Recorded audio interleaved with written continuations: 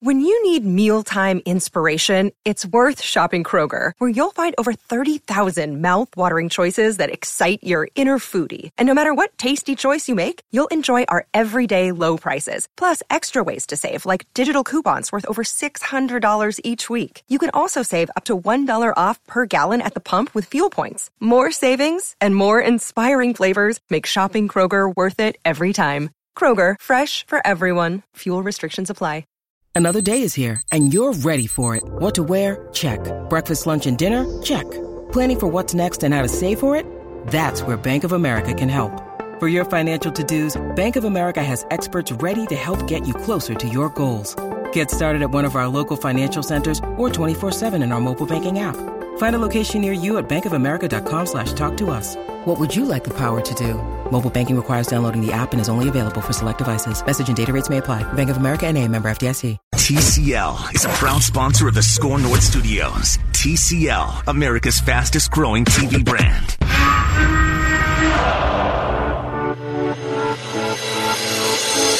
It's Purple Daily. People will always remember Myles Garrett as the guy that could have killed a football player on a football field by taking his helmet and swinging it like a weapon, like a jackhammer, like a sledgehammer. And that is something that he's going to have to overcome over years. And if he leads the Browns to Super Bowl titles, it won't erase this night. It will always be a part of his resume from this moment on going forward. And the NFL will tack onto it today by handing down what we imagine to be the stiffest suspension in NFL history. That was Adam Schefter on ESPN. This is Purple Daily on Score North on 1500, scorenorth.com, and the Score North mobile app. Like I said yesterday, if the voice didn't give us away, stream us live on Twitter, Twitch, and Facebook, and you will see I am not a tall, blonde-haired, blue-eyed white man, and I am not Matthew Collar. I am a short, brown, dark-haired, brown-eyed man, and my name is Rami Makloff. I got Jonathan Harris on the other side of the glass. Declan is in here getting the stream for you, and we got Alex Boone, former Vikings offensive lineman, along for the 2-hour ride. You ready to do this, Booney? Rami, are you ready? Oh, I'm ready. Dude, is this the hour we bash Matt? We'll save that for next hour. Love it. By the way, I got to say, I'm excited to do a show with Alex Boone because I've sent out a lot of show prep emails and rundowns and things of the sort. I've never gotten the response. I'm so, all capital letters, so bleeping excited for today. Don't forget the Bleep Matt Collar segment. Phil isn't prepared for this bleep today. This is the kind of energy I want to work with day in and day out, the energy of an Alex Boone. I'm ready for this. I'm 100% ready for this. This is it. We're mid-season. We're ready to go. We've hit our apex, bro. We're not coming down for the rest of the season. It's go time. Let's do it. Football. Let's football it up. And we start with a not-so-pleasant story, Alex Boone, and a couple different elements to this story. First, the NFL held up the indefinite suspension that was handed down to Myles Garrett for last week's brawl on Thursday Night Football when he used his helmet to try and strike Mason Garrett, the quarterback of the Steelers. Marquise Pouncey's ban has been reduced to 2 games from 3 games following the appeal. Your thoughts, Alex Boone? Number one, that's such a Derek Brooks move. Like, you know what? Not 3, 2. Really? Really, DB? I'm going to tell you right now, we used to have I've had a few conversations with DB about some things, right? And you would talk to me back, listen. Should have got him on the show today. I almost tried, but then I was like, as I'm calling him, I go, man, he can't talk about anything that they talked about, and he can't tell us what he thinks about Myles Garrett because he can't get in trouble. So I'm like, there's really no point to bringing him on. And then he was like, well, maybe we could talk about some of the stuff that we've talked about. And I was like, no, he can't talk about that again. So, but for me, this is typical Derek Brooks. Like, hey, listen, we get it. He probably saw it and was like, dude, I get the footage. I get what you're doing. I totally understand why you did it. But still, you're stomping a dude on the goal line. We have rules in this league, and there's little kids that watch this game, so you have to understand our side. And I'm sure that Marquise was like, listen, dude, I totally get it. Everybody has to walk away like we all got punished. But I'm telling you right now, everyone would, before this came down, was like, it'll be 5 games. How dare somebody be like, 5 games for taking your helmet off and swinging it at another player? And not only that, but connecting on the other end. Like, dude, that's a serious problem. And you have to make it crystal clear, this will not be tolerated. Some people in life draw the short stick. Myles Garrett just drew the short stick. I'm sorry, dude. They're going to make an example out of you because they don't ever want to see that again. So you're okay. You're saying that this is right. The NFL is doing the right thing in upholding this indefinite suspension. I called it as soon as it happened. I was like, listen, they're going to have to... Yeah, you sent us that text before the show just to prove that you did indeed call it. Yes. They can confirm I got it at the time that he did send it. But I get why they're doing this. It's because they're drawing a line. Listen, we will let certain things go. We get it. It's an emotional game. Tension will rise. You're going to fight. We get it. You're going to punch each other and get crazy and say mean things to each other. That doesn't really bother us. It's kind of fun. The audience likes it. But when you take it to a level that you could possibly kill someone, people are like, dude, that was too much. I mean, there was coaches that were like, dude, that's just too much. Like, even the guys that praise you for being violent are like, bro, that's way too much for us. That's you've taken the football element out of it, and you've turned it into a street fight. And that's not what these owners want anyone to see. Okay, when it originally happened, I stepped back and said, everybody take a deep breath and relax for a second, because I felt like there was some overreaction to all this, including what we heard to start the show with Adam Schefter. To say this is all Myles Garrett will ever be remembered for, no matter what he does. That's a lot. I've made this comparison before, and I'm going to make it again. Ray Lewis may or may not have had someone killed. He has a statue outside his team's stadium. That's a thing, and we don't talk about that anymore. And a lot of other guys have done a lot of bad things, worse things than what Myles Garrett did, and are praised and are revered now by NFL fans because they were able to win trophies and secure large contracts. So that's kind of ridiculous. Saying that he should be charged with a crime like my cohort Judd Zulgad did, I thought was a little bit ridiculous and a slippery slope that we're going down. But the one thing that I did say that day was this indefinite suspension that they handed down almost immediately was fair. I came in yesterday, Alex, and said, even I was overreacting to say that that was fair because of what Myles Garrett brought up in his appeal, which is precedence. And this has been done before on a football field. It was, I forget the guy's name now. I'm sorry, I'm drawing a blank. Antoine Smith, do I have the right Smith? Yeah. Swung a helmet at Richie Incognito. He got suspended for 2 preseason games and 1 regular season game. There is precedence for this. And beyond that, Alex, I've seen a lot of guys, including the entire dais on the Fox NFL pregame show, say, look, we know how ugly that looked to people who are on the outside of the football world, but we've all seen this. Jimmy Johnson, Howie Long, Michael Strahan, and who's the fourth guy on that panel? Fourth former player coach, Terry Bradshaw. They all said, we've seen that in practice. Michael Strahan said he did that, and it's one of his greatest regrets of his NFL career, but there was no punishment handed down because it happened in practice. And I understand practice is one thing, the game is the other, but this isn't unprecedented. It's a violent and passionate game, and when things go and are escalated to the next level, what is the next level? The next level is what Myles Garrett did, which you can't do, but how is one guy suspended effectively for 1 game, because who cares about the preseason, and now Myles Garrett, for doing the same thing in a game, is suspended the rest of the season, 5 games and potentially the playoffs, and maybe more, because they're not putting a number on it still. Dude, this is a different league, okay? The league back in the 80s, the league in the 90s, and the league in the 2000s, those are 3 different leagues. I've heard stories from everybody. Dudes in the 70s, I was like, bro, I should have lived then. Dudes in the 80s, I was like, that is amazing. Dudes in the 90s, you're like, all right, you're starting to get in a lot of trouble. And then now, people are starting to care more. I get it. Things happen in practice. Dude, I've seen crazy things happen in practice, too. It's practice. It's with your team. It's with guys that you know, and you know on an intimate basis, and you're with all day, so eventually they're like your brothers, and you're like, dude, you're driving me nuts. I swear to God, we're going to fight. We're going to do it right now. Yeah, I've fought my brother. Right, you do, right? Yeah. Like knockdown, drag out, bloody fights. There are broken noses at the end. Yeah. You're like, dude, I'm going to give you the best fight of your life. I promise. Like, I'm going to make this fight worth it, right? Because I used to tell the story to everybody. Harbaugh used to fine you. For every punch you threw, you got to fight. So, I mean, if you were going to throw that punch, you better make sure it's worth it. Boy, it better be a haymaker. Better get your buddy's worth. And you better have everybody like, oh, dude, that was worth it. Just like I knew I was going to be grounded, so I better swing hard when I fight my brother. When you take your helmet off on a Thursday night game in front of 1 million people, that's different. I'm sorry. I don't know how else to explain it to you. And look, I'm not here to defend a guy who swung a helmet at somebody else. He crossed a line you can't cross, and thank God it didn't land. So that's not what I'm here to do. But I'm skeptical of the NFL more than I am anybody else involved in this situation. And the NFL has a history of handing down penalties not based on the actions and and whether or not the penalty equals the action,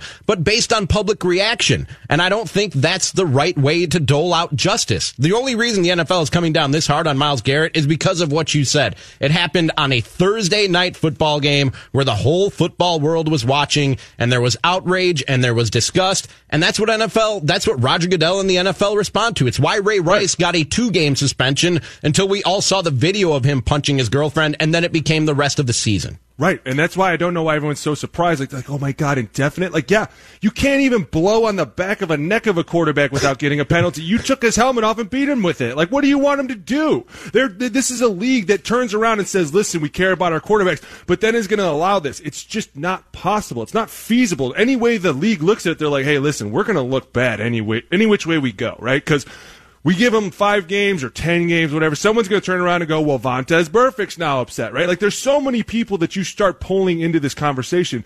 But the truth is, this has really never happened. I get it. Listen, things happen in practice, but we don't talk about them because you know what? There's a reason we close off practice to the public. There's a reason that happens.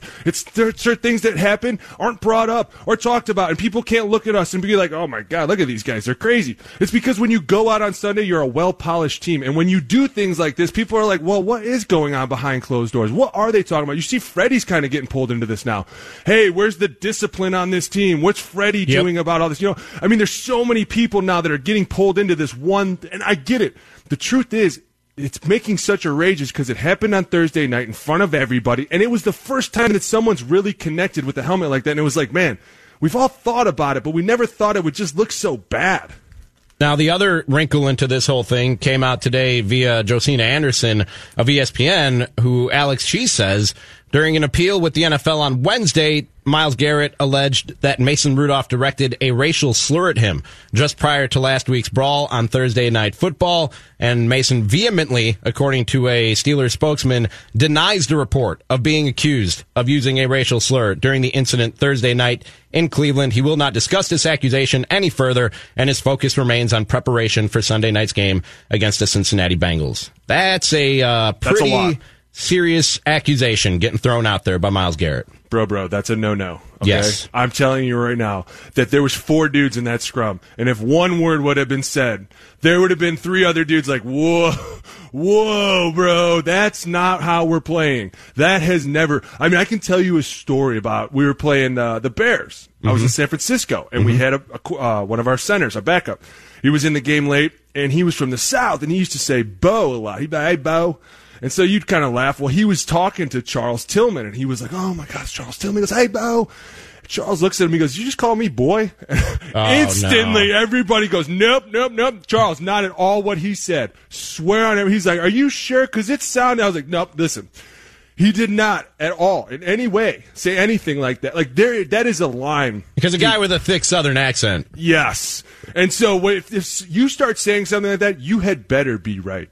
Because if that's another lie that you're just throwing on top of it, now how does it look?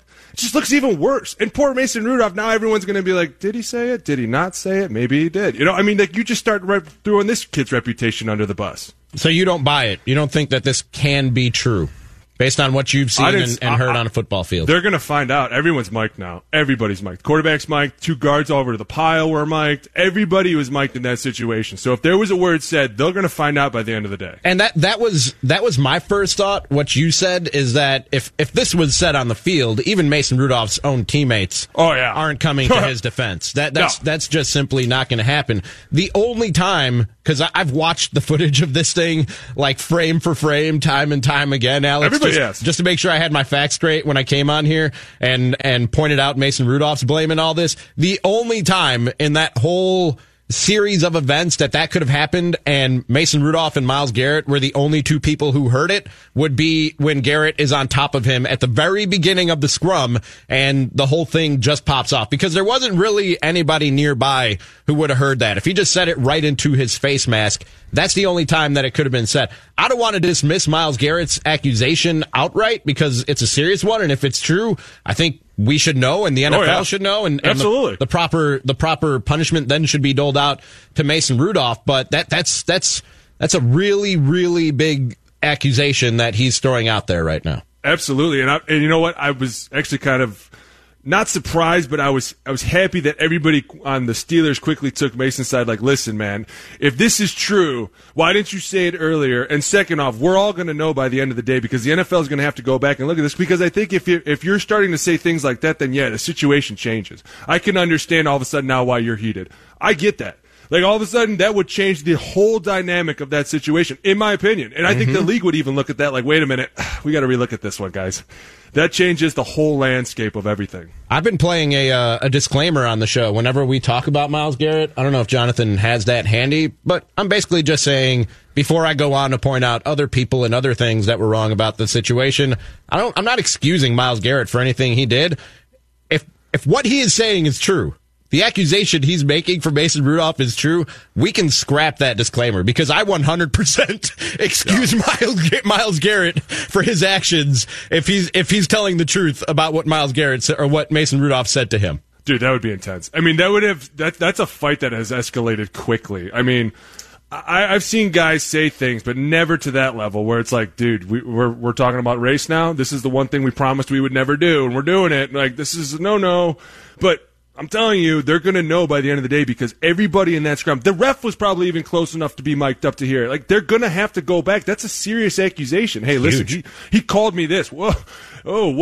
Wait a minute now. Now, I feel bad, though, because like I said before, whether it's true or whether it's not true, somebody's still going to believe that he said it based off that accusation alone. Now, if we can definitively find that it's not true, Aaron, I would go ahead and extend the suspension of Myles Garrett for making that serious of a false accusation. I'm not even kidding. That's not something. Just like you can't have guys throwing around and swinging around helmets, you can't have guys throwing around and swinging around accusations like that. No, that's pretty serious. I mean, that's a serious one, and I think that's why some of the guys are really upset right now. Like, dude, if this isn't true, that's going to be really shameful that somebody would have to go to that level to be like, listen, this is why I did it, instead of just owning it, and saying, hey, listen, I did it. I mean, I'm so baffled right now because this is all like coming out of nowhere. All of a sudden, crazy. There's a racial slur involved, and all of a sudden the NFL's still like, nope, we're still going to indefinitely suspend you, which makes me think that they've already gone back, listened to the audio, and been like, okay, matter of fact, you come back on the line and tell us exactly where you heard this because we don't hear a thing. I mean, for him to say that, and then the next day to come back and say, no, you're still suspended forever. They must have went back and been like, all right, we could not find anything that sounds anything like anything other than get off of me. So you have to explain this to us. Right. And I really want definitive evidence of whether or not this is true because somebody did something really, really wrong bad here. Worse than just swinging around a helmet, in my opinion. And the problem is, too, how are people finding out about this? Because I was always told that these were confidential meetings. Like, when you sat down with Derek Brooks... never believe that. Never believe that, Alex. Well, because it was like things were talked about on both ends. It was like, okay, well, did he just say what I think he said? And other people are like, yeah, did he? I'm not. And you're like, well, okay, never mind. We're not allowed to talk about this anyway. So if you are saying that, who's leaking this information? That what's going on behind closed doors of, the appeal process? I mean, I know that when you're in the conversation, there's really only 3 people, so I'm pretty sure I know who it is. I'm never worried about who the leaker is. I want all the information I can get. That's always my stance, is both just a regular old civilian and somebody who does what I do for a living. Every bit of info that you can get to me, get it to me by almost any means necessary. I don't care who the leaker is or how they got that information to Josina Anderson. Got a tweet here from Ben.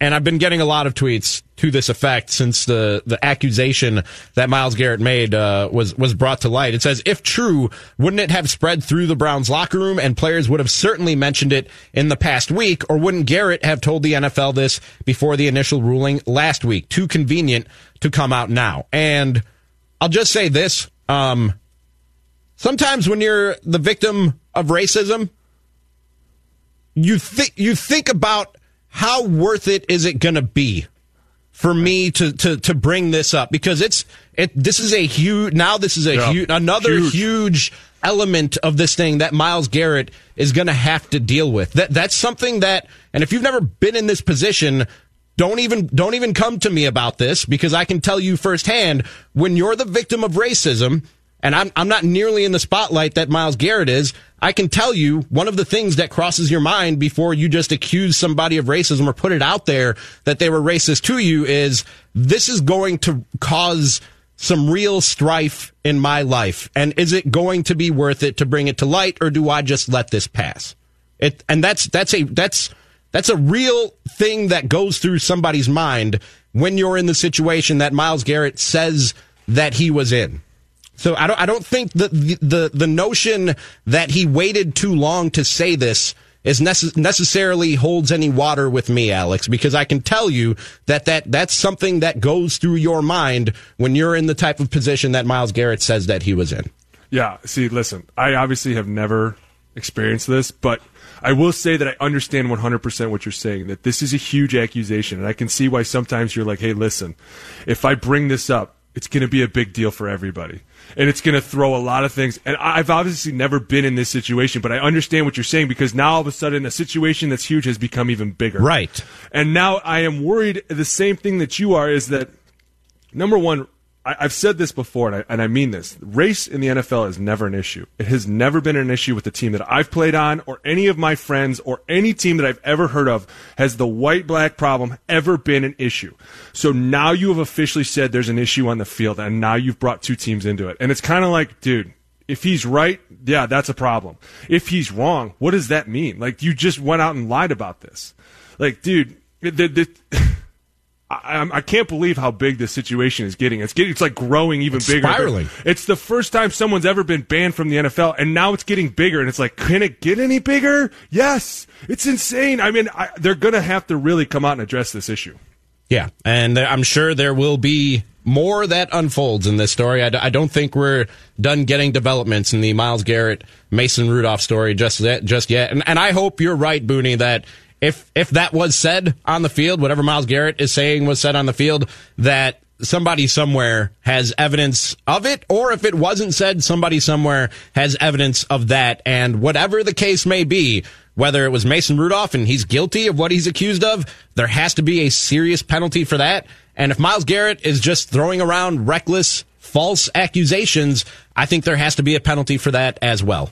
Agreed. I think yeah. They need to get to the bottom of this and dole out justice to whoever deserves it, because you can't be throwing around accusations like that if they're not true, and you can't be throwing around words like that, obviously, not just on a football field, but anywhere in society. Absolutely. Couldn't agree more. We got to hit a break. I know we're about a minute early for it, Jonathan, but I don't want to start a new topic, and we'll get into some Vikings right after this. I have a what-if scenario for you, Alex Boone. Ooh, I love it. That people listening might think is crazy. I love it. The Vikings are 8-3.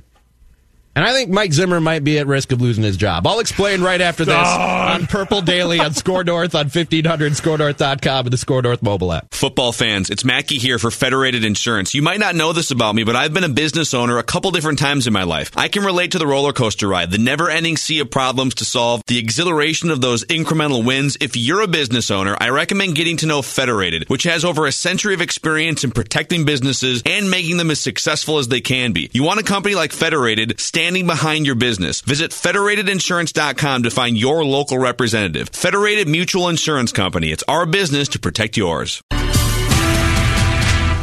Jonathan here with the Score North download for this hour. Listen to Score North with the Amazon Alexa. Just say, Alexa, open Score North, and you'll hear the soothing sounds of Purple Daily, Mackie and Judd with Rami, and much, much more. Just say, Alexa, open Score North. Stefon Diggs joined Good Morning Football this morning, and when they asked him about what was said at halftime to spark the giant comeback by the Vikings this last weekend against the Broncos, here's what he said was said by the coaches. I would say going into halftime, it wasn't as pretty as people would like to think. There was a lot of words being said, all encouraging words. Our coach, everybody knows him. He's a grouch, and that's our guy. But join us now, scoring.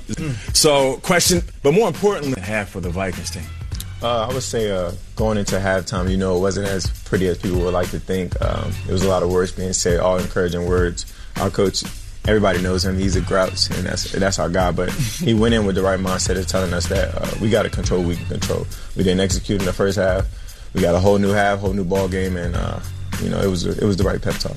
Technical difficulties aside, that's been your Score North download. I think so. I don't know what user error? It might have been. Okay. But, no, that was the whole... Yeah, whatever. That's been your Score North download. Hey, if you say it, I believe you.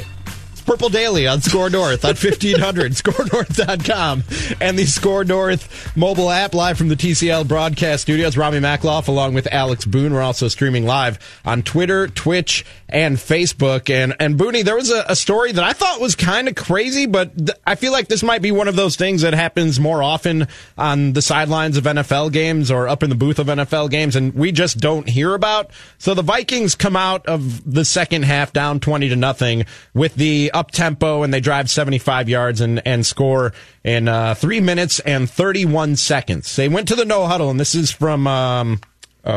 Chad, I think this is Chad Graff's article. I'll make sure I have that right in a second. Said they went to a no-huddle and called plays at the line of scrimmage with a position that offered initial hope. The only drawback to the plan is that teams usually have a finite amount of plays for their 2-minute drill, so using up 9 of those plays on the opening drive of the second half left the Vikings in need of some tweaks. What that meant was backyard sandlot football. After burning through a whole package of 2-minute drill plays, Stefanski got out a whiteboard and marker and started drawing brand new plays from scratch. Have you ever seen this? I've seen it, but not so much in a 2-minute situation. I mean, normally you'll see a guy like at halftime, the coaches will come in and they'll have a list, 2 lists, and one is like the no list, and these are the plays we're not going to run, these are the plays we are going to run. And every once in a while, especially with a coach like Greg Roman, who used to love, I mean, like you think about a guy like that and a guy like Kevin Stefanski, they love to be innovative, right? This is the new thing in the league, and they got to stay young somehow. So they're like, hey, we're going to go in at halftime, we're going to do all this cool thing. They would put like 2 plays together in one, and they'd be like, listen, we like the front end of this and we like the back end of this, so we're going to put it together, and this is what we're going to call it real quick. It's going to be the 90 series, and all of a sudden you're like trying to jot all these notes down, and you're like, wait, what are we doing? What the hell did he just say? We're going to run. I was just going to say, how do you digest and process all this on the fly? Dude, it's incredible. They'll be like, we're going to put the front of zone and the back end of power. You're like, what the hell is he talking about? Wait, you want the guard to what? And he's like, yeah, you're going to pull around, you're going to tag block. You're like, dude, I hate pulling. God, it sucks. I'll be honest with you, Booty. I played football in high school. Wasn't very good at it, but I was much better and liked playing on defensive line much more than offensive line, so because easy. Defensive line was like, know your gap, get in the gap, find the ball, follow the ball. That's it. That's all you have to know to be a defensive lineman.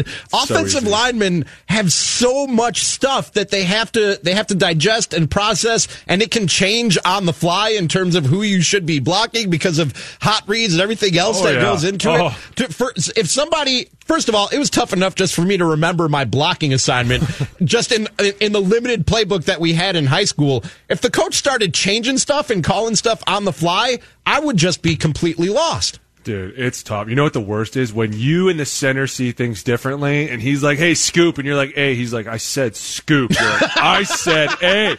And dude, you're fighting because he's basically saying he's a tilted shade, and you're basically like, no, dude, he's a 2-eye. And he's like, no, it's a tilted shade. And then all of a sudden you guys are fighting about the calls.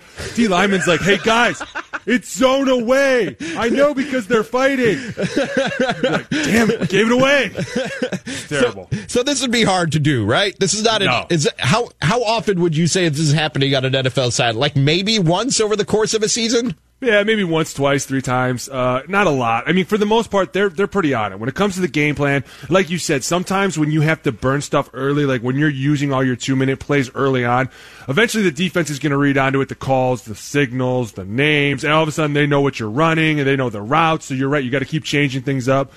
So it's very rare, though, that you have to go 2-minute or hurry up right out of halftime. You know, I mean, there's not a lot of games where that's happening. So things like this don't happen like that much. Okay, when I read this article, I was further impressed by Kevin Stefanski and his prowess, his mind, his offensive mind. His brain. And I got to think that the word of Kevin Stefanski is spreading around the league as teams start to look for their next head coach and start thinking about who that next head coach would be. Would you agree that he's going to be a candidate if they continue to have the success on the offensive side of the football that they have? Yeah, it's funny you say that. We were talking about that on Tuesday. And where's Stefanski going to go?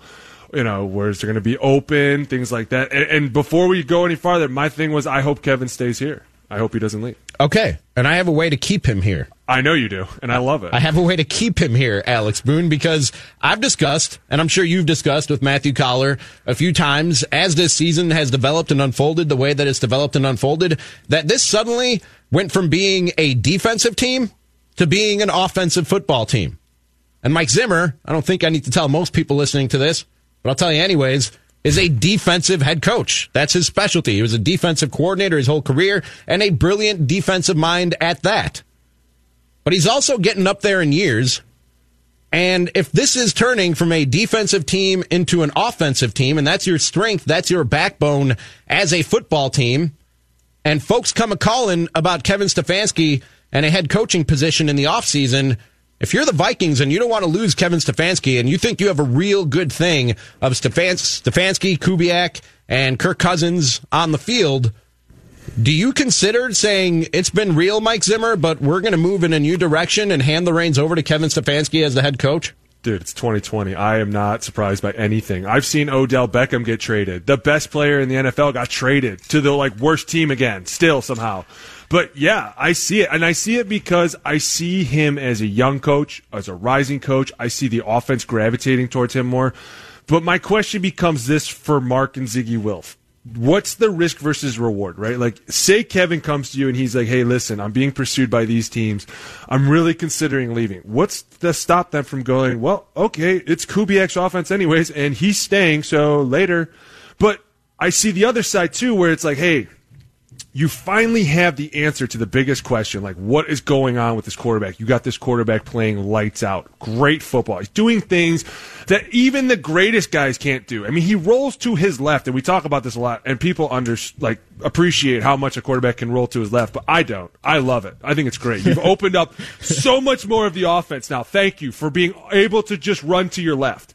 So for me, it's like, man, he's done a lot of things with Kirk this year, and he's really made Kirk look good. Now, Kirk's done a lot of the work himself, almost all of it. He's taken all the hits, he's made all the throws, he's done all the great things. But yes, I think the way that he's responding to Stefanski, or maybe it is Kubiak, who really knows who he's responding well to, the offense is rolling. A lot of it is through Dalvin, which it's like, man, some of the games are going to be won just because Dalvin's going to run through people. And then eventually the seasons wear on, week 15, 16, 17. Teams that are out of it are like, dude, do we really want to get in the way of this guy? Mm-hmm. Like, we are not going to the playoffs. Am I really going to try and stop this freight train? Now, some guys, I'm going to be honest with you, some guys get out on the field and they're like, man, I don't care. I'm here to ruin everybody's day. And those are the guys that I always enjoyed playing with, right? Like, as an O-lineman, you don't get to be like, do I want to stop today? You have to be like, I'm ready to go today. So you find the really tough games where you're like, man, we are 0-13, and this game's going to suck. You're like, you know what? I'm going to ruin their life today. We are just going to run power all day. We're going to try and knock them out of the playoffs. So you think, how many teams are they going to play down the stretch like that, right? Are the Bears maybe? They don't have Akeem Hicks really. You got the Chargers going down there. Are they really going to be in the contention then? I mean, you're looking at this thing and it's like, man, this offense really has done a really good job. And Zimmer's contract is up this year, so they really do have a tough decision to make. Like, hey, listen, we could roll with Stefanski from here on out and just make George Edwards the guy, and we can roll that way. Or Stefanski's probably going to leave, and we keep Mike, and then Kubiak officially becomes the OC. Or maybe his son Clint becomes the OC. Whatever they decide to do, they're covered either way. I mean, George and Mike have been working together so long, I'm sure they could pick each other's brain easily. And then Kubiak and Stefanski, they're running the same offense. They're probably just throwing stuff off of each other. Collar talks about this all the time, and it's Rami Makloff in for Matthew Collar along with Alex Boone on Purple Daily here on Score North, that if you're the type of team that the Vikings were previous to this year, and that's a defensive type of football team, or like the Bears were last year, a defensive type of football team, you can win a Super Bowl that way. You can contend for a Super Bowl that way, but your window opens and closes real fast. Like in a matter of 2 or 3 years, you're going to see a defense start to decline because there are so many moving parts to that need to keep running at an optimal level for the defense to stay that defense. The easiest way, the quickest and path of least resistance to contending for a Super Bowl is to have a high-powered offense and an MVP-level quarterback. That's just the easiest way to do it. And along those lines, Alex, I've always thought the best way to build that type of environment and foster that type of environment is to find your quarterback you believe in, find an offensive mind that you believe in, make him the head coach so nobody can hire that guy away from you, attach them at the hip, and go until it runs out of steam or it runs out of magic. That's what the Packers did with Mike McCarthy. It's what the 49ers did time and time again with Bill Walsh and Kevin Seifert and Joe Montana and Steve Young. For me, that seems like the formula to sustain excellence and to sustain being relevant and being a contender. And the Vikings, they had that window close on them this year in terms of being a defensive team who can contend. And it sort of just falls in their lap that now they can be this offensive football team. I think it'd be foolish to just turn a blind eye to that and say, no, we're going to keep doing things the way that we have with Mike Zimmer, the defensive mastermind, and a revolving door at offensive coordinator that's going to make Kirk Cousins' job just that much harder. You do have the consistency of Gary Kubiak if you get him to stick around, assuming he doesn't go with Stefanski to help him set up shop wherever he goes. You have that consistency, but I feel like if you can have a young offensive mind in Kevin Stefanski and you're sold on Kirk Cousins and you can sign both those guys up and attach them at the hip and roll forward, I think that's the most optimal way for this Vikings team to move into the future. I think they're looking in the rear view. If this continues and Kevin Stefanski is a hot commodity, they're looking in the rear view of how Mike Zimmer has done instead of looking ahead of them and through the windshield of what this team could be with an offensive mind like Kevin Stefanski seems to be. I agree. And I want to say two things, though. Number one, I think a lot of the problems that the defense has been having this year, a lot of the defenses in this league have been having. And it stems from, and I want everybody to brace themselves, it stems from the fans. They wanted the replay. You guys wanted all this stuff. I want to be able to slow-mo the game. I want to be able to pause it and stop it and pause it and stop it. Dude, I don't care. It's a full-speed game. You either want to watch it or you don't. Okay, but now all of a sudden the refs have become a huge problem for defenses. Because if you're a cornerback, you can't even sniff around a receiver or else they're going to call you for PI. I mean, this league has literally been torched. All the rules are officially out the window. Because you'll hear a commentator go, well, that's pass interference, but it's not egregious. Okay, so once again, there's a line in the sand. We know we've crossed it, but we're going to say, no, the line's way down there now. Right. Dude. It's a bend, don't break defense. I think that a lot of defensive coordinators are getting pitted with a lot of bad things. Now, there's a couple defenses right now that are just stellar. Obviously, the Patriots, Bill Belichick, give him his own wing at the Hall of Fame. Deserves every bit of it. You look at the Niners defense, they've been rolling, but then all of a sudden you start playing these good teams with these good quarterbacks and they find their tight windows because all of a sudden the defenses are getting pinned against good quarterbacks. They're like, hey, man, that's PI. And the refs are like, you're right, that is PI. This is a good quarterback telling me it's PI, so it must be PI, right? Like, dude, this is not even football anymore. We have gone like, what is this? This is like flag touch? What are we playing? So for me, I don't necessarily look at this defense and go, man, their window closed. I think every defense's window closed. Listen, if you're not absolutely on your P's and Q's for 60 minutes, you're going to get torched somewhere because they're going to start throwing flags. You're going to have to go to a zone. Then everything's going to break up. It's just the way the league is, and it annoys the living hell out of me. And especially as a player, because even as a player, you're like, man, just let the game go. But you're an offensive guy. I thought you'd like that. Dude, you know how many things easier they still for call guys on people. PI? They still call OPI. They're calling picks. I mean, dude, the pick game has gone way down. I mean, before these penalties, the picks were, I mean, we used to watch them in the meetings like, God, I can't believe you guys got away with that. That's incredible. You know, and, dude, G-Ro, Greg Roman used to have the greatest line. He would see it and he'd go, actor, not attractor. I love it. Dude, it was all about the acting. And now, dude, you can't even let two receivers run by each other. I mean, you get in bunch formation, and it's like, man, 1 left, 2 left, 3 left. Like, it used to be everybody just goes. Yeah, because the eye in the sky is watching. And now everybody's watching. So the game's just kind of not as fun for me. It's like, God, you really just let these refs pick these guys apart. But for me also, I look at this and I say, you know what, man? This offense has been down for a while. And I mean, other than the year that Casey took them, it's just been everybody's tried to come in and fix it. And you're right. When you have a defensive-minded coach, they always want to go, dude, just run the ball, right? Because they're always like, I want to play it safe. A good defensive coach has like 3 plays. He's never going to blitz you. He's always going to keep contained, and they know where their gaps are. So on offense, he's like, dude, just run the ball. Why are you throwing it? I want the opposing team to throw it. I don't want us to throw it. So when you have an offensive-minded coach, they're like, dude, I can't wait to torch this defense. Like, it just, everything flips, you know? And you're looking at it and you're like, man, maybe they are being held back a little bit. I wonder how much farther they could go. I wonder how many more plays they have. I wonder what else Kevin Stefanski has in that big black book of his, and I really kind of want to see it. And I mean, the defense isn't bad. It's got its flaws, specifically at the cornerback position, but I would say they went from being consistently a top 5 defense over the last handful of years under Mike Zimmer to being a top 10 defense, which is still good, but the strength of this team now is the offense. Let's say they do what I'm saying maybe they should do, Alex, and Mike Zimmer is gone next year. How much of a drop-off is there if you keep one of Zimmer's disciples around? I don't know who it would be, but you keep one of his assistants around and say, you run the defense, Kevin Stefanski is going to run the offense. Do you expect drop-off if Zimmer is shown the door? For sure. I always expect drop-off. And I mean, no matter who the coach is, no matter what it is, you're always going to have a level of drop. Now, sometimes you might have the team might rise up. I mean, you never know. You're looking at this, and sometimes coaches disagree with each other. You know, I'm sure George Edwards and Mike Zimmer have been down the road where he's like, hey, man, I want to go cover 2 over defense. And all of a sudden, George is like, dude, I want to go all out. You know, you run into those, hey, listen, I'm the boss. This is how we roll. All right, cool, fine. So you never know how it's going to go. You know, the big point for me was Chicago. When Vic left, everybody was like, dude, this defense is going to be stellar. They're built forever. Dude, the defensive coordinator leaving is a huge deal. Mm-hmm. I mean, it's a whole new face. It's a whole new aura. It's a whole new energy. You know, you're getting a whole new vibe from this guy. He wants to play guys in different positions. He wants to play a different defense. Hey, listen, I like to blitz a little more. Things change. Who knows if it's for the good or the bad? You're going to find out soon enough. The key is Mike leaving has nothing to do with the talent on the team. The talent is still there. They're still good players. I still think Xavier Rhodes is a good cornerback. He's just a physical cornerback. He's one of these guys that's like, dude, I like to be on top of you, blanketed around you all day. I want to push you. I want to see how tough you are.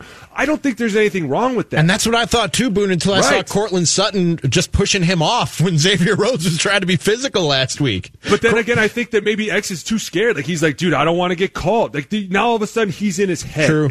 And you've taken a player who is naturally a great athlete and has tremendous skill, and you've put him in his own mind, which is the last place that an athlete ever wants to go. Everything should always be actionary or reactionary. I did this because you did this. It just happens. I don't know why I do it. Like, coaches say, why you do that? I don't know. Because he was going to hit me in the face. Like, what kind of a stupid question is that? Why'd you block him from punching you? Because he was going to hit me in the face, you idiot. He's like, all right, that's fair. That's a fair question. You know, like, and it's all of a sudden you're like, I guess I don't know why I did that. I guess it's just because that's how I am. And then all of a sudden they start changing you, and you're in your mind, and you're like, then all of a sudden you're a step slower. And then all of a sudden you're just all over the place. That's a place that an athlete can never go. Booney, you brought up the rest of the Vikings schedule, and we got about, 9 minutes left in the segment here. I wanted to go over the remainder of their schedule with you in the bye week this week, and then they have Seattle, then they'll host the Lions, go to the Chargers, host the Packers, close out the season against the Chicago Bears on December 29th. What, if anything, scares you in the remainder of the Vikings schedule as you look forward? I think there's really 2 games that scare me, and number 1 is Seattle. And Seattle is always going to scare me because whenever Russell Wilson takes the field, anything can happen. And I've seen it firsthand. I've seen it on one knee holding my helmet like, please, God, don't let them score right now. I mean, dude, I've done it all, like sitting on the bench holding your head like, please, God, just fumble the ball one time. Never going to happen. The dude is incredible, but that scares me. And you know what else scares me? Jadeveon Clowney. All of a sudden, somebody let this dude get going. Whoever that was a big mistake because he had been kind of mum for a while. Like, hey, maybe I don't want to be the guy I think I am. And then all of a sudden on Monday night, he's like, dude, I am exactly who you thought I am. I can be a terror. That scares me. The other game would be the Packers game. Aaron Rodgers is another one. I don't care if he has no run game, no defense. He can still put the ball wherever he wants. And for some reason, that scares me. When I look at the schedule, and I do think the Vikings have at least 3 wins left on the schedule out of the 5 games that they've played. But I really do think, and it kind of goes back to one thing you just brought up, Alex, which is Jadeveon Clowney. I think all 5 of the remaining teams on their schedule are going to present a test for this Vikings team because of the play of their offensive line so far. I know the Chargers' record isn't impressive. I know that the Lions' record isn't impressive. I know the Bears' record isn't impressive. And you're not battling for playoff spots with any of those football teams.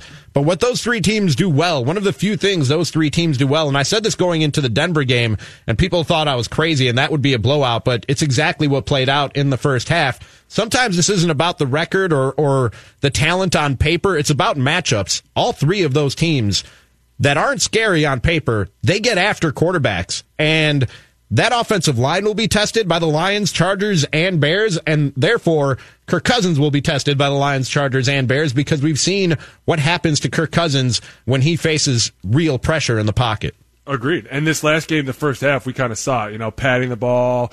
And the truth is, he's taking a lot of hits. And you're going to be playing some teams down the stretch, you're right, that have some good defensive lines. Listen, Chicago still has Khalil Mack. You still have to have an answer for that. I mean, it goes both ways. When I say a defense has to physically stop Dalvin Cook, that means that they have to physically show up and bring him to the ground. You can't just be like, Dalvin, we're going to tackle you today. He's going to be like, dude, I want to see you do it first. Okay? It's the same thing on the other side. I'd like to see you try. Right. It's the same thing on the other side now. Like, you're like, hey, listen, you get some of these defenses, especially like a Mike Pettin defense that are just exotic, right? And we have Josh Klein, who's kind of going through this concussion protocol, and I even feel for him because it's like, man, I think this is like number 2 for him on the year, and that's starting to get into scary territory where it's like, dude, it's your brain. Like, this is nothing we joke about. And once again, this is one of those subjects, it's like, man, we can't ever play about that. So it's like Dakota Dozier going forward has kind of opened up a little bit of a door. You saw last against the Broncos, that interior lineman, Shelby Harris, with like 3 sacks. Now, so I don't agree with all 3 of them. I think that maybe some of them were held, but it still doesn't matter. On film, a team has just now seen you getting picked apart. So now they're going to be like, guess who's getting all the twists this week? Guess who's getting picked this week? Guess who we're coming for this week? So for me, it's like, man, when you put some stuff out on film, going forward, these next teams are tough. And Seattle's in the hunt with you, and they are super pissed at the Niners, and they're ready to climb up there. And then you got the Packers, who lead the division right now, and they're like, hey, listen, we got to separate ourselves from the rest of the pack.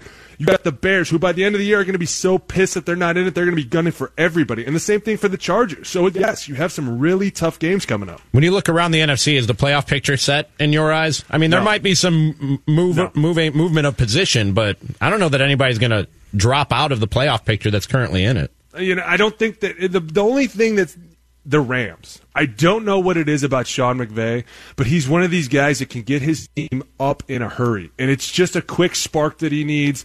And you never know when it's going to come from a young coach like that. He can all of a sudden get the team riled up and ready to go. Another one is Philly. I mean, to me, they have to do something this week, because if you don't, both those teams don't win this week, the playoff picture's set. Because the Vikings lead too far ahead of them, and if they lose this week, they're going to both be like 2 games out. And that's just a race that you don't even want to have to try and keep fighting. The Rams, I was thinking the same thing about the Rams just a couple of weeks ago, Alex, and I've watched them the last 2 weeks. And Sean McVay, I'm not taking anything away from Sean McVay. I think the offensive genius that we've seen from him before is very, very real. But I think this just illustrates what taking one main cog out of that machine really can do to it. I don't think people really fear Todd Gurley anymore, and whether that's because of the knee and he's just not as effective as he was, or the reduction in his use and he's just not on the field as much as he was. You take that guy out and the threat of Todd Gurley out. I think the same thing would happen to the Vikings if you took the threat of Dalvin Cook out. Now they're not scared of your running game, and they can attack the quarterback that much more. And what we're finding out about Jared Goff is what we say about Kirk Cousins and some other quarterbacks in this league. When everything is perfect around him, he looks great, especially when he has Sean McVay in his ear right up until that microphone is turned off with 15 seconds left on the playbook. But if he has to try and figure anything out on his own or on the fly when the pressure is flying in his face, I don't think Jared Goff is a special quarterback, and I think that's being exposed. And I don't know how much Sean McVay can do to correct that without getting a Todd Gurley level running back again in that system. Well, first of all, you need to get an offensive line too. I mean, the O-line is getting That's little pretty bit brutal, yeah. Right. I mean, they're dealing with some injuries right now, and as every team will find out, your depth will take you into the playoffs, or it won't. But your GM better start working, because they're going to find out. So for me, you're like, dude, everybody was comparing Kirk Cousins and Jared Goff. And I don't know why, because this last game, I saw the answer I was looking for. If you have no run game, what do the Vikings do? All of a sudden, the second half, they're like, here, we'll show you the formula. We're going to speed it up, and we're going to move Kirk a little bit more, because then all of a sudden the safeties start moving even more. And then we're going to have Kirk roll to his left, and we're going to have a huge play from Diggs. And then all of a sudden we're going to have Kirk roll to the right, and we're going to have another huge play from Irv Smith. Like, everything's lining up quickly. Keep their base on the field. Let the big guys have to keep running around. Don't let them sub. Let them keep going. And that's why you heard like they ran so many plays in this hurry-up offense that they eventually had to start making up new ones because eventually the defense is going to catch on to you and they're going to go, all right, we know exactly what plays are right now because you're yelling them on the field. So they're like, okay, that's the third time I've heard Pico. So now all of a sudden, what's this play? This is Pico. You know what I'm saying? Like they eventually figure it out. What was Pico? Dude, there was tons of names. We had 400 plays in Greg Roman's offense. What? It was what? Dude, it was the greatest offense you could have ever. How many different assignments do you have as an offensive lineman in a playbook with 400 calls?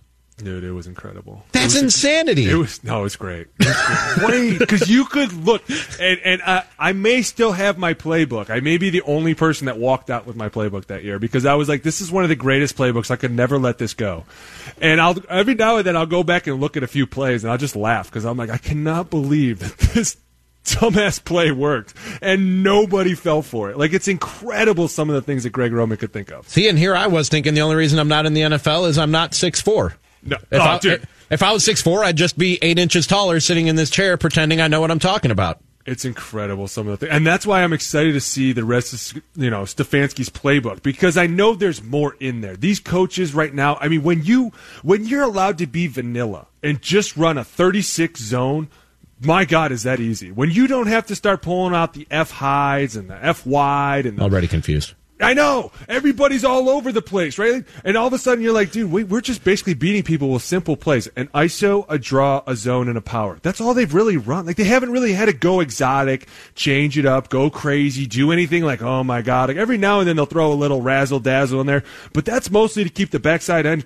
Hey, is he still sinking in or is he holding? What's he doing? That's to keep people honest. That's Alex Boone, and you ready for some hot routes, Booney? You ready to do this? Wait. It's been a long time since I've been on hot routes. Like seriously? Yeah, since I started hosting Score North Live daily, I haven't been on Purple Daily to do hot routes. So I'm very much looking forward to this. Jonathan has the questions locked and loaded, the questions you want answers to. It's hot routes. It's next on Purple Daily on 1500 ScoreNorth.com, the Score North mobile app. TCL is a proud sponsor of the Score North Studios. TCL, America's fastest growing TV brand.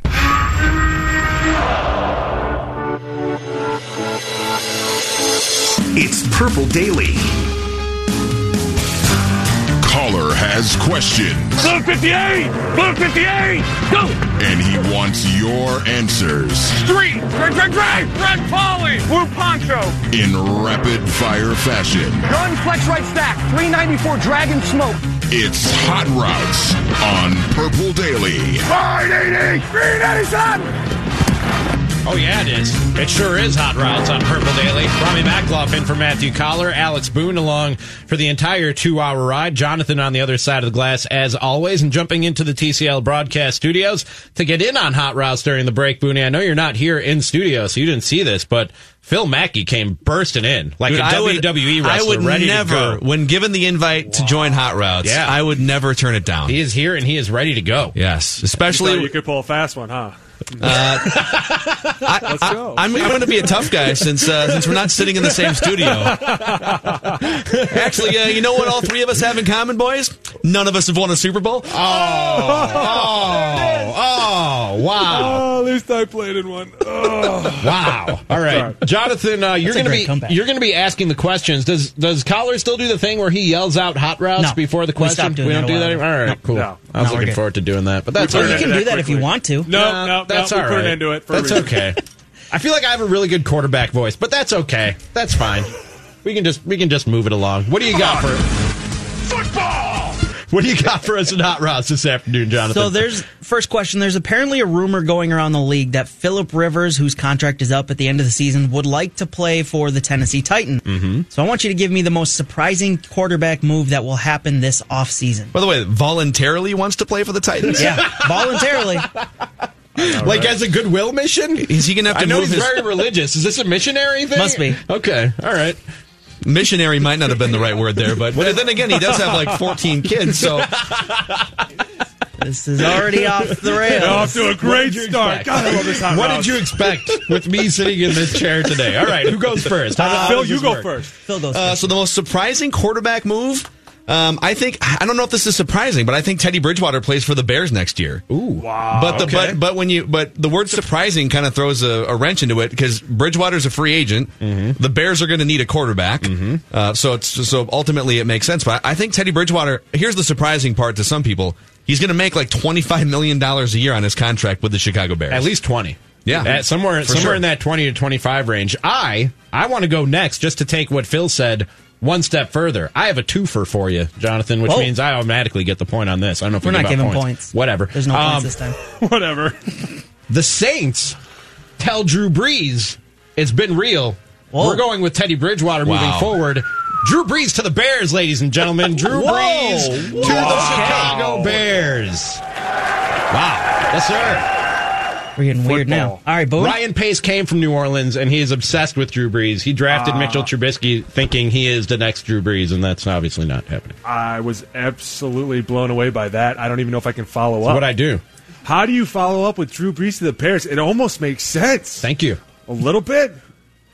Wow. I was going to say Teddy to the Bears, for sure. I think Teddy's definitely coming back to the North. I think that when you look at him and what he's done this year with this team and how this team's rallied around him, this is exactly what the Bears need. They need someone to rally around on offense and on defense as well. I think that when you get Akeem Hicks back and you throw a Teddy Bridgewater into a team like this, man, that could be dangerous because his attitude is infectious around the team, and that's what this offense really needs. How about Eli Manning to the Bears, Rami? No. God, no. No chance. Please, no. No chance. For the love of God, no. For all that's good and holy in this world, what about Ryan Fitzpatrick? No, man. What are you guys trying to do to me?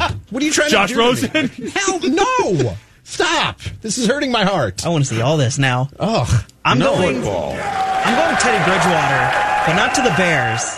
No, he's going out west. He's going to the Chargers because they're in need of someone to draw fans in. They have young offensive weapons around there. I'm going Teddy Bridgewater to the Chargers. But there are no Chargers fans in L.A. But that's why you bring in Teddy Bridgewater. Is Teddy Bridgewater a draw? He brings them in. Yeah. He's a draw? Teddy Bridgewater is a draw? He could be. He's likable. He's a draw maybe in Miami and in Minneapolis. Yeah, that's what I'm thinking. I don't know if he's a draw likable. in San Diego. For sure, San Diego. Are you kidding me? Teddy B? Oh, yeah, dude, for sure. All right. Boone's in on Teddy say B. so. Next question. Tom Brady said this week, because he's playing the Cowboys, said he's hated the Cowboys since coming out of the womb. All right. What's the one team in any sport you've hated the most in your life? Do I need to answer all this? time or just at any one point? Do I need to answer this? Anybody who listens to this station and even somewhat regularly or works with me somewhat regularly? The Cardinals. Yeah, that makes sense. I say bleep the Cardinals every chance I get. And you're saying the baseball Cardinals. Wait, yes, which Cardinals? The St. Louis Cardinals. God, do I hate Why? They're just the worst, Alex. They're just the worst. They're the worst organization. They're the worst fans. They're just so... Their nose is so high. Their nose is so high up in the sky. They invented the game and the right way to play it. They wrote the book and own the book of unwritten rules on what you're allowed to do and not allowed to do. They're just the absolute worst. And Yadier Molina embodies it. He's worse than any of them. God, I hate them. That's Phil? Yeah, that's I'm going to guess that like you and I are like coming from a fan perspective. Packers are a close second. Boone's going to have like actual teams that he like hated playing against. Yeah. But so mine has always been, not always. I would say starting in like the late 90s, early 2000s when they started really becoming a program. Badgers football and Badgers football fans, and here's why. Every single time you criticize Badger football, for instance, like myself, I will criticize Badger fans for thinking that they're on the level of Alabama, even though they're not. And if they played Alabama at any point in the college football championship playoff, which they're not going to make this year, but if they, and by the way, the Gophers are in the mix and Wisconsin is not, and that will probably be the only year that happens. But the Badgers and Badger fans think they're on the level of Alabama. And when you point that out, they say, well, what have the Gophers done lately? Well, first of all, we're not talking about the Gophers. Second of all, the Gophers actually have like 7 national championships to Wisconsin's 0, I believe, if you want to go like historical. But the most unwarrantedly cocky college football fans are Wisconsin Badgers fans. I disagree, and I'm going to say my team. It's the Michigan Wolverines, and I hate them. I always have. Cannot stand them. They tell you within 5 minutes. It's like somebody from Harvard. You just know within 5 minutes. Well, you know, in Michigan we used to. You're like, dude, I knew it. He's a Michigan man. I had to know it. Yeah, absolutely. You know, but you know, the Ravens. I hate the Ravens. I hate them. Hate them. Who else? I mean, any particular reason why the Ravens? Well, number one, we lost the Super Bowl to them. Oh, fair enough. 2, they took the Browns from Cleveland to Baltimore. Thank you, Art Modell. But he did do some great things for Cleveland. He put a lot of money into the hospital, so I respect that. But, dude, other than that, I hate pretty much every team. I mean, when I was playing, I hated Seattle. I hated the Cardinals. Like, if you'd asked me, like, you hate this team, I'd have been like, yeah, I hate them a lot. Like, that's how it was. I would watch them, I'd be like, I hate them. I hate everything about them. They blitz a lot. I hate that they don't blitz. Like, whatever it was, it just pissed me off. Were you ever friendly with guys on game? I know you're friendly with guys on other teams, but on game day, because I know there is, like, when after the Patriots beat the Browns, Odell Beckham Jr. signed a pair of his fancy shoes and gave them to Tom Brady on the field after the game. And I know that rubbed some of his teammates the wrong way. Like, dude, why are you worshiping at the altar of Brady after they just kicked our ass? Did that bother you when you were a player? No. Okay. Not at all. Because I used to go talk to guys, too. I mean, there were some guys. I've told the story about how I didn't cut Brian Urlacher because it was Brian Urlacher. I was like, dude, I remember my coach was like, he was like, listen, man, in order for this play to work, you're going to have to cut this mic. And I was like, all right, yeah, sure, no problem. And it's easy to say when you're looking at the film.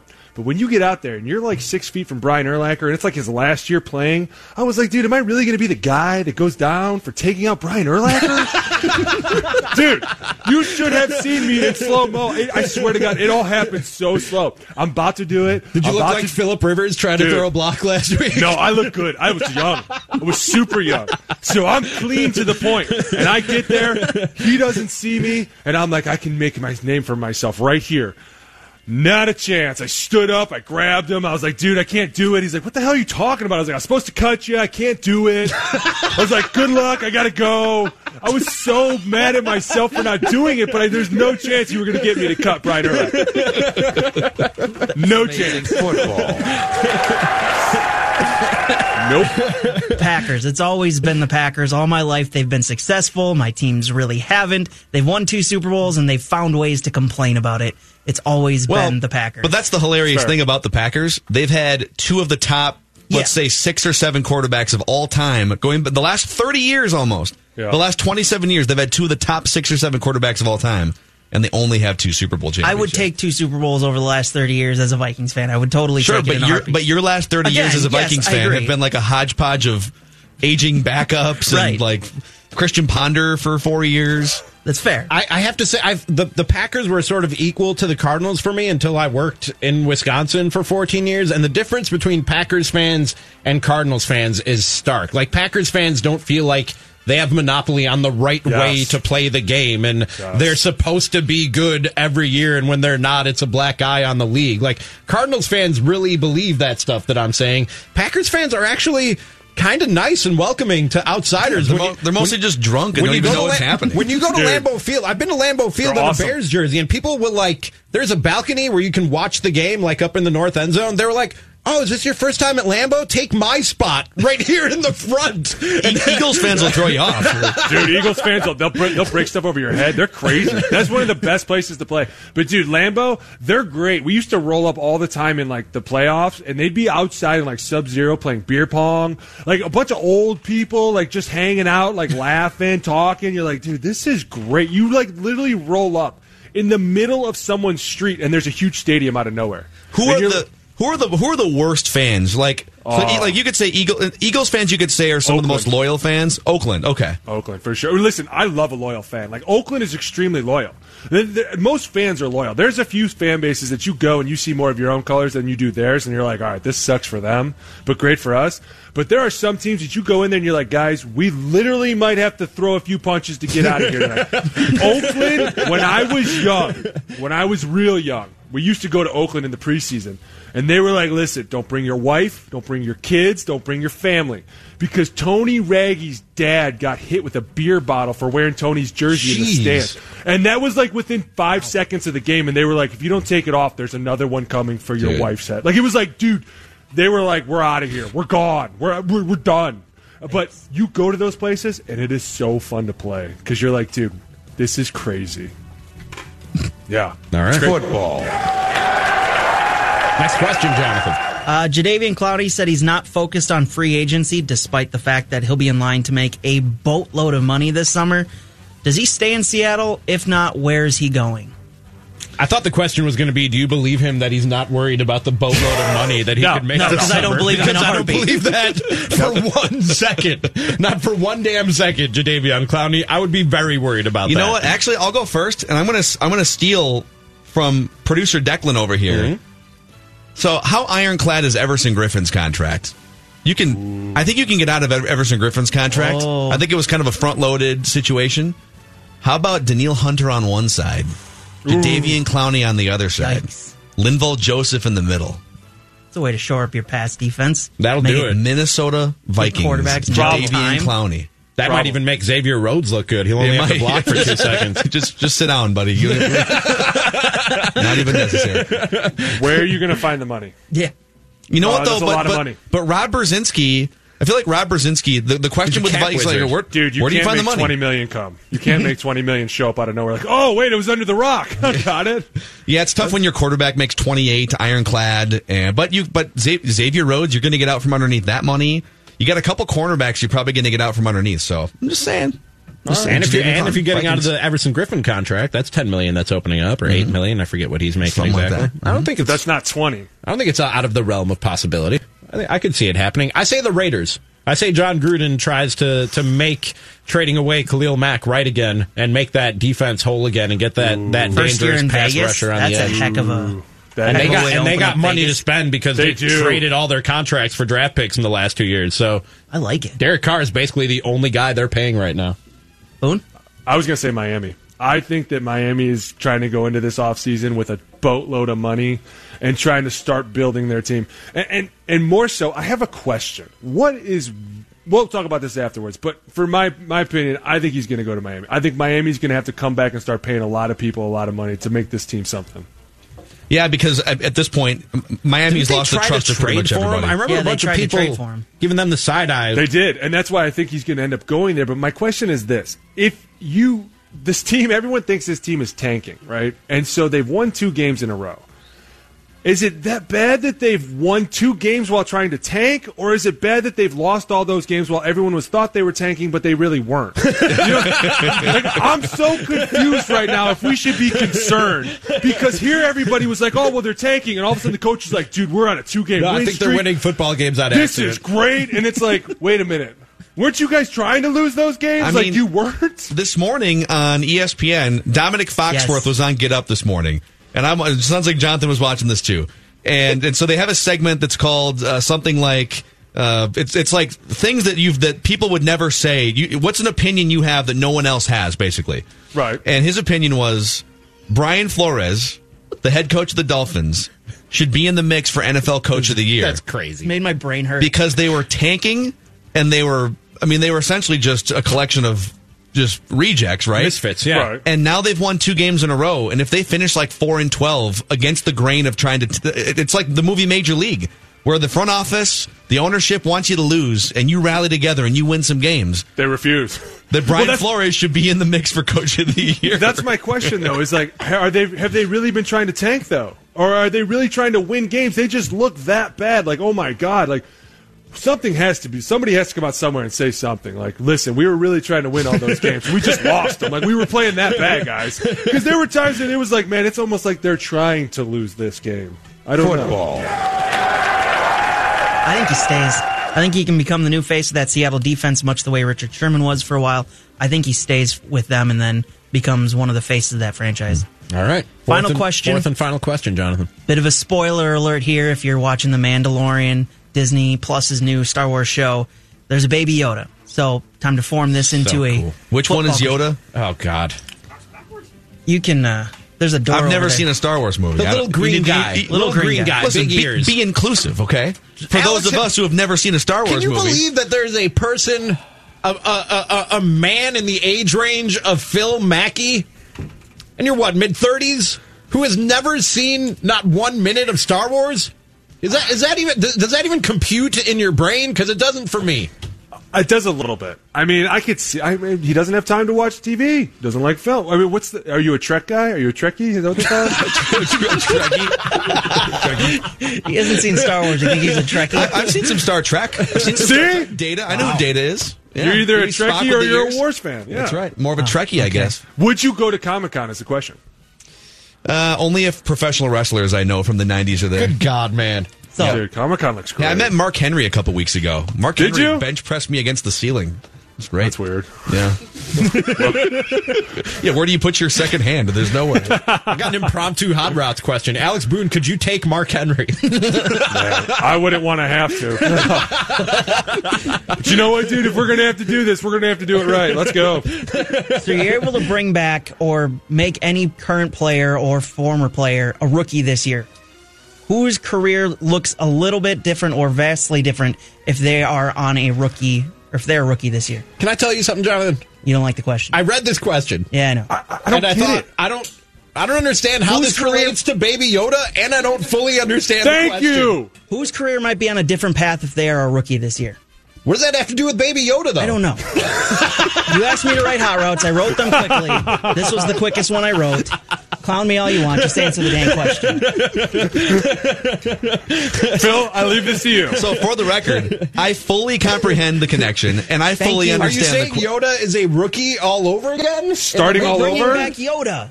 You're bringing back anybody into a rookie version of themselves. And here's what it is, okay? In the 1990s, we were all about pocket passers for the most part, right? Mm-hmm. In fact, there was a time you could make an argument right now that the top 5 or 6 quarterbacks in the NFL are all very mobile guys. Lamar Jackson, Russell Wilson. I think the guy in the 90s that, I don't know what their offensive scheme was. I know they went to a Super Bowl, but Steve McNair was one of the most underrated quarterbacks for like 10 or 12 years in an era where like no one really knew what to do schematically with mobile quarterbacks. Yep. Like, let's just like have a pocket passing scheme and like just run once in a while if there's an opening. Yeah. And now you got offenses like what Baltimore. I know that Alex hates Baltimore, but they have torn down their entire offensive playbook and they have said, let's build this house for Lamar Jackson.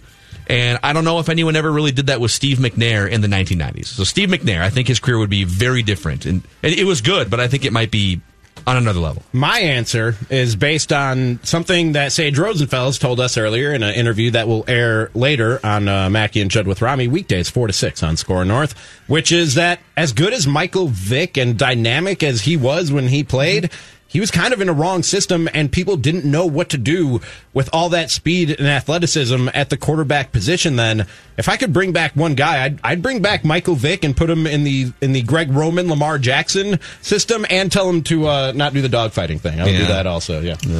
I would have to agree with all that. I think if you're going to bring somebody back, it's going to have to be one of those mobile quarterbacks that nowadays people truly appreciate and have a great offense built around them. Not only for, like you said, because back in the day, it used to be like, hey, listen, if 1, 2, and 3 aren't open, just take off. And now it's like, hey, listen, we're positioned in this play for you to take off to the left. So if it's not open after 1, just go. And that'd have been interesting. Yeah, I would love to see Michael Vick in that. And you played for Greg Roman in his 400-play playbook. Dude, he would have torched some people. Michael Vick was my answer, too. Just seeing him in today's offenses that are a little bit more free-thinking than they were back then. Yes.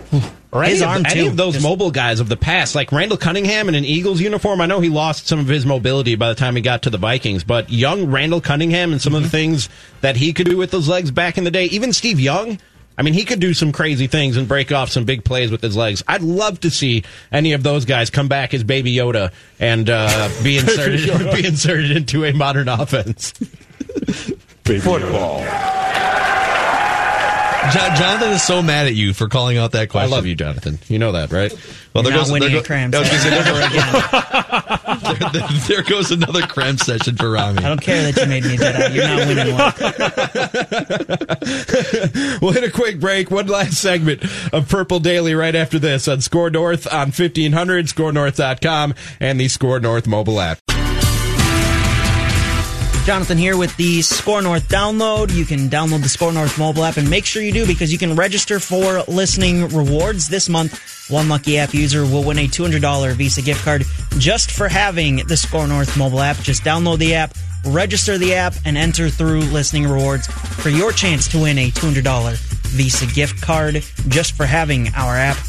Something over on our Twitter feed right now, the newest NFL power rankings for the Vikings are out.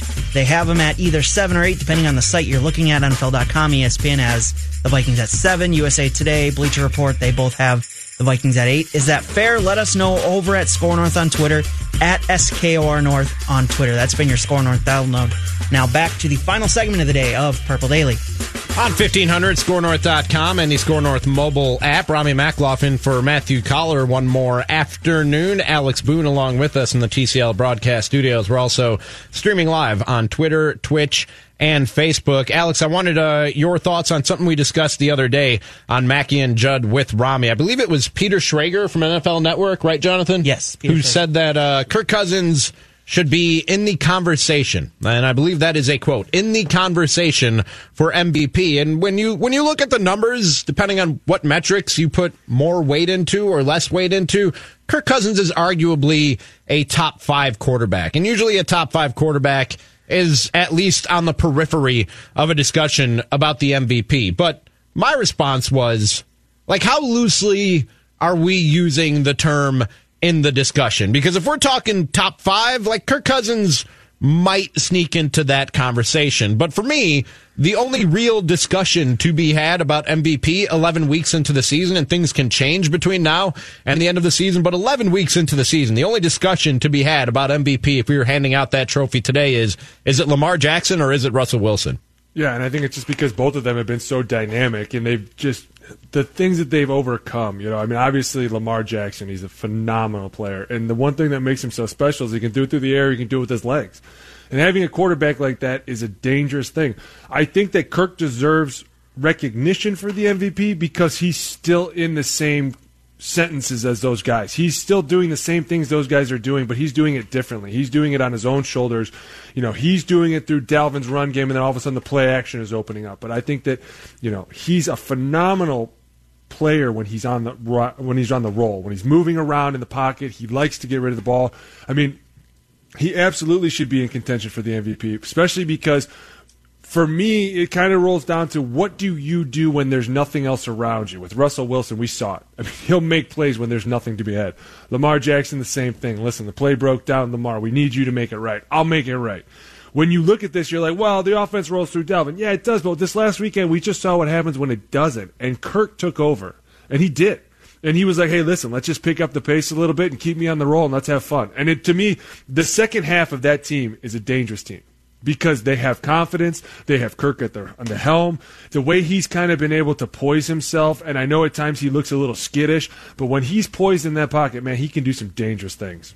So you don't think he's really in the discussion? Kirk Cousins is. I think he should be. Absolutely, I think he should be. I think that when you talk about a guy that's been taking a lot of hits like he has and still been able to produce without a number one receiver and, at times not a run game behind him, I think that there's discussion to be had for him in the conversation. But at the end of the day, you're right. It's going to boil down to Lamar Jackson and Russell Wilson because what those two can do with their legs is so dynamic and so eye-opening that it's like, oh, my God. I mean, for a while we thought Deshaun Watson was going to be it, and then all of a sudden the Ravens defense just pummeled them. Right. And a lot of that falls on the offensive line of the Texans. I mean, like, dude, you got to keep your guys safe at some point. Do something. And not all of it, but, when you talk about a Lamar Jackson and Russell Wilson, those guys can just shed tackles. And they can make the really, really bad plays seem like normal nothing. Like, hey, listen, we got a 5-yard out when it should have been a negative 20 sack that they rolled out for 5 seconds, and the offensive line kind of stood there and looked at him like, dude, throw it, get rid of it, and they made something miraculous happen. And that's what everyone wants to see the MVP take home. And the next question is, how does he legitimately work himself into that discussion if you're Kirk Cousins? And, I mean, even if he has a stellar home stretch here and has 5 really good games, I think it's still going to take those two guys coming back to the pack. They have to come back to Kirk Cousins a little bit. In other words, we need to see a drop-off from Lamar Jackson and a drop-off from Russell Wilson, and Kirk Cousins probably needs to take it to even another level than what he's played to this point for us to legitimately say that he's in the MVP discussion. I mean, think about it. You're going to get what you want in 2 weeks when Seattle plays the Vikings. True. Beating Russell Wilson will help put his name. That's a huge thing. Yeah. And not only that, it's going to be huge because it proves again that he can win in a primetime game. And that's another thing that the MVP has to do. He has to keep his recognition through the entire season. It can't be like, hey, listen, dude, the first 12 weeks were great. The last 5, a little skittish. Here's your MVP. Like, dude, you have to maintain your focus and you have to keep ascending towards the top. And like you said, you might need a little help from those guys to get pulled back a little bit, but you're going to get exactly what you want in 2 weeks. And if we're being real, Alex, if we're being really real about MVPs, the real MVP of the Vikings is Dalvin Cook. Like if we're discussing anybody being in the NFL MVP discussion from the Minnesota Vikings, it's Dalvin Cook all day. Agreed, 100%. But the problem is, you know how the MVP race is going to roll. It always rolls down to the guy who holds the ball like that. And if it were a real MVP race, I think Dalvin Cook is a serious contender to win it. I think he is one of those guys that when you look at the way it's not only the fact that this offense rolls through him, because there's a lot of teams that do that now. The Cowboys are a team like that. And to me, Zeke's really not even really had to prove it this year. People are just so afraid of it that they're like, well, we don't want to see it get started, so we're not even going to try to get it started. But when you talk about Dalvin, how many teams have come in here and he's gone on the road and have tried to stop him that he has just made look silly? And a lot of it is the missed tackles, the fact that he can just run people over, the fact that when he hits that sideline, he becomes so explosive and so quick. I've never seen a guy take the corner so fast that the teams just give up. They're like, dude, don't even try it. It's incredible. Right. I mean, I think to the Lions game where I remember the cornerback ran up and he was like, not even a chance, I'm going to try this. And he just let him run right around him. Yeah, because even if you get the right angle and get to the point where you could bring him down, he's going to drop that shoulder and that helmet and make you think about bringing him down the next time. Absolutely. He's going to make you pay, and he's going to want every yard. I mean, he's hungry for it. But that's why I say, if you are really talking about a real MVP race, he would be in serious contention because of what he does to defenses. The threat that he is on the field as a single player. He doesn't even need anybody in front of him. Listen, dude, just mirror people, and I will make the rest happen. Was there ever a guy who just punished you so much or just had the reputation of being so dangerous or maybe crazy that you thought twice? That you gave the Brian Urlacher story before, but that was more reverence of like, man, this guy's a Hall of Famer. Was there ever a guy? I remember I used to work with Gary Ellerson. He played running back for the Packers when I was in Wisconsin, and he talked about, he played in the 80s. He talked about when they were taking on Lawrence Taylor and the Giants, and in the film room leading up to the week, his offensive coordinator said, Gary, we're not going to ask you to block Lawrence Taylor. We're going to slide the protection and put an extra tight end over on that side. You worry about the other side. And Gary said that was the best news I got my entire football career because I wasn't, and I quote, going to block that joker anyways. He just wanted nothing to do with Lawrence Taylor. Was there a guy like that who, like I said, either just through reputation or through past experience, who you had to think twice before going head to head with him? I mean, there's a lot of guys that when you think about the reputations, I mean, I played in a division with Aaron Donald twice a year. There was always guys talking like, dude, did you find his weakness yet? No? Okay. When you find it, you call me first, okay? Like, let me be numero uno. There were guys that, and you know what's so funny is you pay homage to all these guys like the J.J. Watts and the Aaron Donalds and all this. You don't think about the guys like the Kevin Williams. You know, Kevin Williams was a big name here, and I know he's a big name for a while, but when he was older, it kind of slipped because then Aaron Donald came on, so he's kind of like the generation before the Aaron Donald. But you think about guys like that, and you would be like, oh, man, Kevin Williams is in. But then all of a sudden, Kev was giving you his best, and you were like, dude, what is going on? You're supposed to be a step down. So those were the guys that you really had to be aware of. It was the guys that would sub in. Because you were like, listen, there's not a lot of film on them, and they have some moves that are super killer, and they're always well-rested. So they're always going to bring the best that they have. So it wasn't so much like, oh, my God, you know, like a Justin Smith. I used to practice against Justin, and I hated it because he was so tough. And, I mean, I remember at times he would pick guys up and just body slam them. And it was only for the simple fact that Harbaugh pissed him off about something. He's like, you know what? He's taking it out on you. Dude, it was times where, you know, it was funny. I mean, and Jim would, you know, he'd poke the bear, and all of a sudden he'd be like, oh, yeah? Okay. He'd run out there, the whole line would be like, oh, God, here we go. Everybody be putting their mouth guards back in, strapping it up. Like, he'd be like, all right, let's go. Would you see where he'd line up? He'd be like right over Staley, right over Mike, and he would just bring it, dude. And you were like, God. But you know who Alden was another one. Alden Smith. One of those guys, man, he was real quiet. But, man, when he got fired up, you were like, dude, it's going to be a long practice today. And then all of a sudden they were like, best on best. And you're like, God, really? Here we go. Dude, I mean, there were seriously maybe practices in training camp with the 49ers that were harder than any game I ever played in because of Justin and Alden. That were just, you know, you'd be in the middle of training camp and tensions would rise. You'd get emotional. All of a sudden, Harbaugh would be like, do it again. And then the defense gets super pissed. And then Vic would rile him up. It was like, man, these guys were intense. All right, the other question I had for you about Kirk Cousins, something I discussed with Sage yesterday here on Purple Daily. There was an article in SI laying out the case that we are on the verge of, if not the beginning of, a quarterback drought in the NFL. When you look at some of the guys who have retired over the last few years, guys who have been injured and left the game or just aren't the same anymore, and then you look at some of the quarterbacks who are at the age where you got to think they're considering retirement, and there's a handful of those that we're about to see a void or a drought at the quarterback position. A, do you believe that's true? And if so, why do you think that's happening? Do we just have a dearth of talent at the quarterback position, or our defense is catching up? No, I think there's absolutely a little bit of a drop in the talent. I mean, think about it. All these rookie quarterbacks coming in now. And you got to think, if you're a rookie professional quarterback, you're still a professional, so you're expected to play at a professional level. Why is it that when these guys come in, everything turns to a 5-yard out route? Why is it that everything turns to a quick mesh route or a quick slant? Like, everything is just so, we're not going to open the offense. Mm-hmm. Why? Why are we not opening the offense? We really don't have this much faith in a quarterback. And then all of a sudden it steps back to me thinking, what the hell's going on at the college level? Like, why all of a sudden is this going bad? Why all of a sudden are all these quarterbacks coming in that you think are great? Oh, it's because they only play 1 year and then they get drafted. Like, dude, you have to have a serious body of work to look at somebody and go, that is what I want for the franchise. I mean, that's a big decision. And who are we going to roll it? I even look back to Philly and I think, man, they had to make a really tough decision in Nick Foles or Carson Wentz. And I hate to be like the guy to make that decision. And I'm sure they're like, hey, listen, we made the right decision and we're rolling how we're rolling. But you're right. There is a huge drought in the ability of quarterbacks that are coming into this league. And you can see, because there's so many injuries in the league, that a lot of these teams have become so one-dimensional and so easy to pick apart that you're just like, God, the defense is keeping this team like in the playoff hunt. Now, that being said, the Vikings face a dilemma this coming offseason with 1 year left on Kirk Cousins' contract. Some speculate that if they want him around beyond that 1 year, that those are talks that they'll have in this coming offseason. That's the way business is usually done in the NFL. With everything that you just said about a lack of talent and developed talent that's NFL ready around the league right now, does that play into how you handle Kirk Cousins moving forward? Is he more valuable to you than he might be in other NFL eras because there is so little talent at the quarterback position? Or do you think you can find somebody else to plug in and do what a Kirk Cousins does at a cheaper price? No, I think it absolutely. I mean, dude, there's so many questions that like follow that question. It depends on a lot of the metrics that we've already talked about.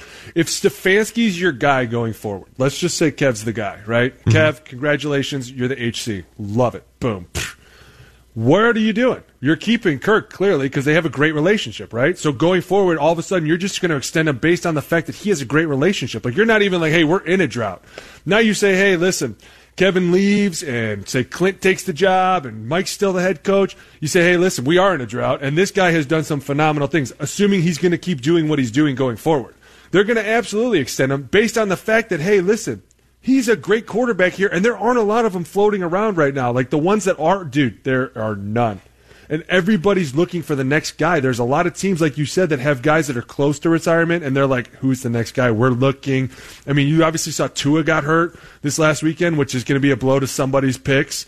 But I think that, yeah, you keep him based on the fact that there's a drought, and he's doing some really, really nice things right now. He's going to get a raise, though. I mean, that's the way that the NFL works. He doesn't come back at the same price, and definitely not at a lesser price. You're going to have to pay Kirk Cousins more than the $28 million guaranteed that you're already giving him, and I think that's going to rub some Vikings fans the wrong way if he doesn't continue to play at this very high level that we've seen for 6 or 7 weeks now, or maybe even better. It doesn't. There isn't a lot of logic behind it sometimes, but the way people look at the NFL and professional sports at large, Alex, is the more you're getting paid, the more production I want out of you. And if Kirk Cousins is going to get a raise, damn it, he better be a better quarterback than he was in 2019. It's going to be more pressure mounted onto the shoulders of Kirk Cousins, and whether it's Rick Spielman or whoever decides to make that decision to sign him to this new contract, they're going to be under the microscope, and it's either going to be really good or really bad for them moving forward.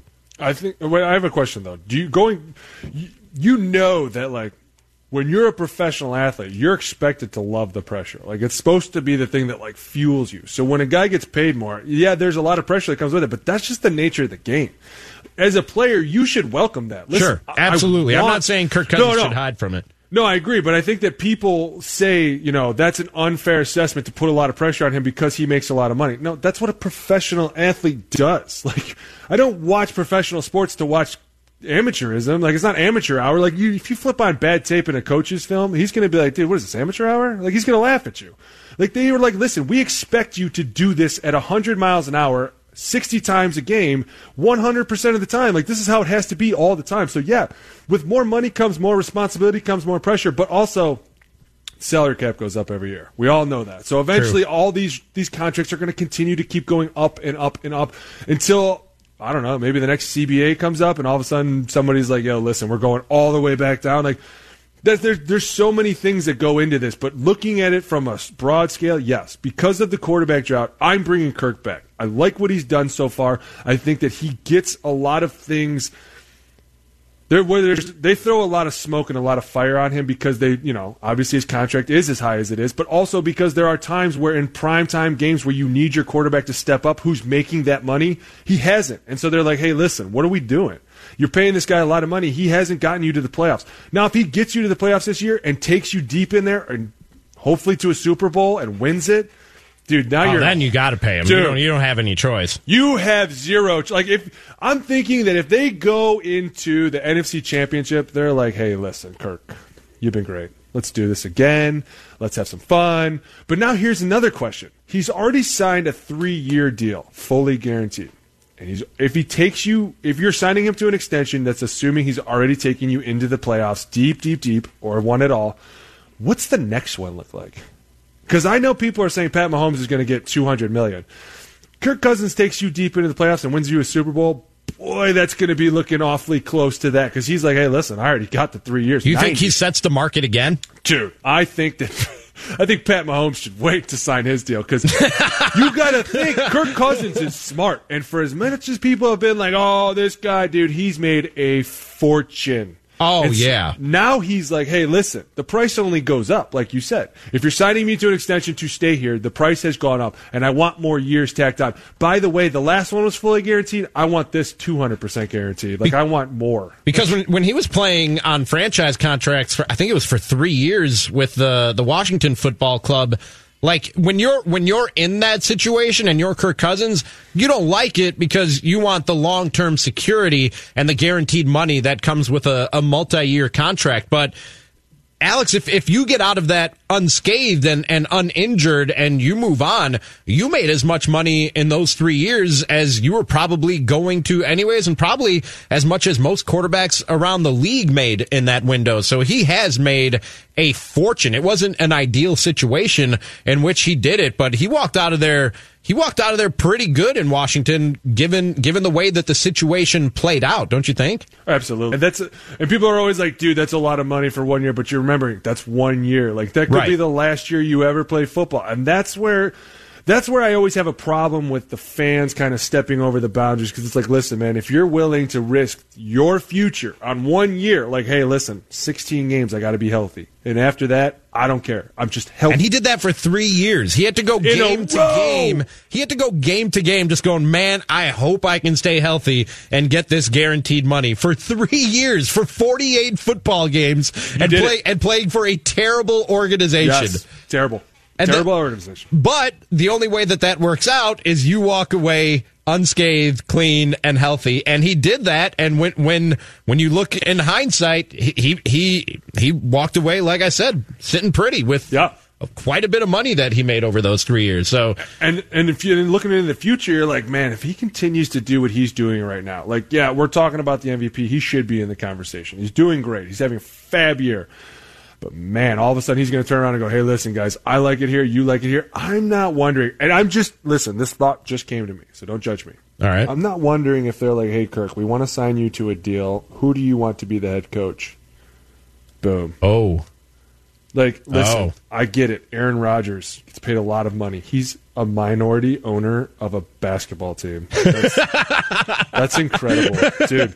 You're an owner. That's a level of wealth that not a lot of quarterbacks have reached. Yeah, that's true. Incredible. Like, you and Tom Brady are the only two. You're talking like Kirk Cousins could be like, I want part ownership of this team. Like, dude, I want to take. And all of a sudden, it's like, well, who do you want to be the head coach? Well, I wonder how much he paid for that, and how much of that was just a PR move to have Aaron Rodgers as one of the faces of the Bucs. Huge. As you're trying to build a fan base in Milwaukee, where you had largely lost it at the time when he did that. People lost their damn minds, though. They were like, Aaron Rodgers is in, I'm in. Like, people were not on the Bucs bandwagon fully yet at that point, and Aaron Rodgers got it. They were like, yeah, I'll follow that dude wherever he goes. You think about, like, talking about a guy like that, you don't think that they picked his brain like, hey, listen, and I know that people talk about these rifts between him and the head coach and whatever. Mm-hmm. I don't know that I believe all that, because when you're paying somebody that much money, their input is extremely important to you. Like, hey, listen, we pay you half of the salary cap. Who do you want to be the head coach? Who do you, in your eyes, works best with you? Like, who do you want to help re-innovate this offense? That's why I'm saying if after this year, I mean, it's going to be crazy, because at the same time, while you're like, hey, listen, I don't think it could happen now that I think about it, because if you do extend Kirk, you're deep into the playoffs, you're going to bring Mike back, and you're not going to ask Kirk. But in a weird situation, that's when you're starting to talk about, like, man, this dude could take this team definitely very far. He's a hell of a quarterback, and especially when he can get his composure about him. Even when everybody's trying to hit him and coming after him and there's hands in his face. I mean, the dude takes a lot of lickings for throwing some great balls. Alex, have you looked at the schedule for Week 12 in the NFL and tried to figure out what you're going to watch with no Vikings to watch? Because there isn't a lot to pick from. During the commercial breaks, I've been going over the NFL Week 12 schedule. Okay, game tonight. You got Colts and Texans, 2 6-4 teams fighting for supremacy in the AFC South. But listen to the noon games on Sunday. This is what you have to choose from if you're a subscriber to the NFL Sunday Ticket on Sunday at noon. You got Bucks, Falcons, Broncos, Bills, Giants, Bears, Steelers, Bengals, Dolphins, Browns, Panthers, Saints, Raiders, Jets, and then here's the game that you might want to watch at noon on Sunday. It's Seahawks and Eagles, and the only other one on the docket for noon Sunday is Detroit at Washington. That is a garbage slate of noon games on Sunday. Every game there is either two bad football teams or one good football team and one bad football team, and it probably shouldn't be close. No, a lot of 13-10 games there. Boy, that is going to be tough. Well, I mean, I'm going to have to watch the Seattle game. Now, 3:25, business picks up a little bit. You got Cowboys and Patriots. That should be a good one. And then at 7:20 Sunday night, Packers and Niners. That's one that obviously Vikings fans will be watching closely. And Monday night is all right. It's Ravens at Rams. But, man, from noon until 3 on Sunday, there just is nothing to watch. I might fire up Disney Plus and catch up on my Star Wars, Alex Moon. That might be what I'm doing Sunday at noon. Dude, I don't blame you. I think you're right. I think until you get to that Patriots game, because that game's going to be so fun to watch. But I think that Monday night game's going to have a little bit more juice than you think it will, because the Rams know they have their back against the wall. They have to do something this week. But you also got a Ravens team that's flying super high right now. I think the X factor is Aaron Donald. If he shows up in this game and starts to wreak havoc like he can, like a Jadeveon Clowney did against the Niners, dude, you could be looking at a whole different team. Is Aaron Donald the guy to stop Lamar Jackson, though? Because you need some speed to chase down Aaron Donald and take away those edges. Dude, Aaron Donald he can do it all, man. He's incredible. I mean, You tried to block him. I believe you. I can't remember. Was it the Cleveland game that they showed a highlight that the guy literally couldn't even get out of his stance, and Aaron Donald was past him? I think it was Joe Patino. I do remember that. Now that you mentioned it, yes, I do remember watching that game and seeing that. It was That's funny amazing. because I used to tell people he could move so fast you could blink and he was gone. Because I swear to God, there was a time that one time I saw him and I blinked and he was gone. And I was like, my God, if I guessed wrong, my quarterback's dead. Thank God I guessed right. Guys with that size and that frame and that build are not supposed to have six packs. That's just that's not supposed to happen. That's not part of human biology. I don't know where this guy came from. I don't know what stone he was carved from, but he defies biology. He defies basic human biology with his body and the way that it moves. It's amazing. And he can get so low to the ground without having to touch the ground. Like, I've seen him bend. You're like, dude, I could not have touched the ground. He somehow got through there. I don't know. I have no clue. Just keep going. I'll tell you this. That Sunday night game, the narrative coming out of that Sunday night game is whichever team lost was a fraud, because both the Packers and the 49ers have had some pretty cakewalk type of schedules, and I think both fans are looking and pundits are looking at that one and going, who's going to be exposed? When really it's probably just two good football teams and somebody has to lose. I agree. I think they're both at the top right now, and whoever loses, it's going to be a good game. I can say that. But if the Packers defense doesn't show up, it's not going to be good for them. That's Alex Boone, former Vikings offensive lineman. I'm Rami Maclaw, filling in for Matthew Collar the last 2 days on Purple Daily. If you missed any of it, go and check out the podcast at the Score North mobile app, Apple, Spotify, and wherever you get podcasts. This was fun, Boone. I'll talk to you next time, bud. Cannot wait. Thanks, babe. Whether it's Baker's Simple Truth Turkey or mac and cheese with Murray's English Cheddar or pie made with fresh Cosmic Crisp apples, there are many dishes we look forward to sharing during the holidays. And Baker's has all the fresh ingredients you need to turn today's holidays into tomorrow's memories. Baker's, fresh for everyone. Get more ways to save at the Buy 5 or More Save $1 each sale. Just buy 5 or more participating items and save $1 each with card. Baker's, fresh for everyone. This holiday season, Peloton's got a gift for you. Get up to $200 off accessories with the purchase of a Peloton bike, Bike Plus, or Tread. And take your workout to the next level with accessories like non-slip grip dumbbells, a heart rate monitor, cycling shoes, and more. Peloton, motivation that moves you. This limited time offer ends December 25th. Visit onepeloton.com to learn more. All access membership separate. Offer ends December 25th. Cannot be combined with other offers. See additional terms at onepeloton.com.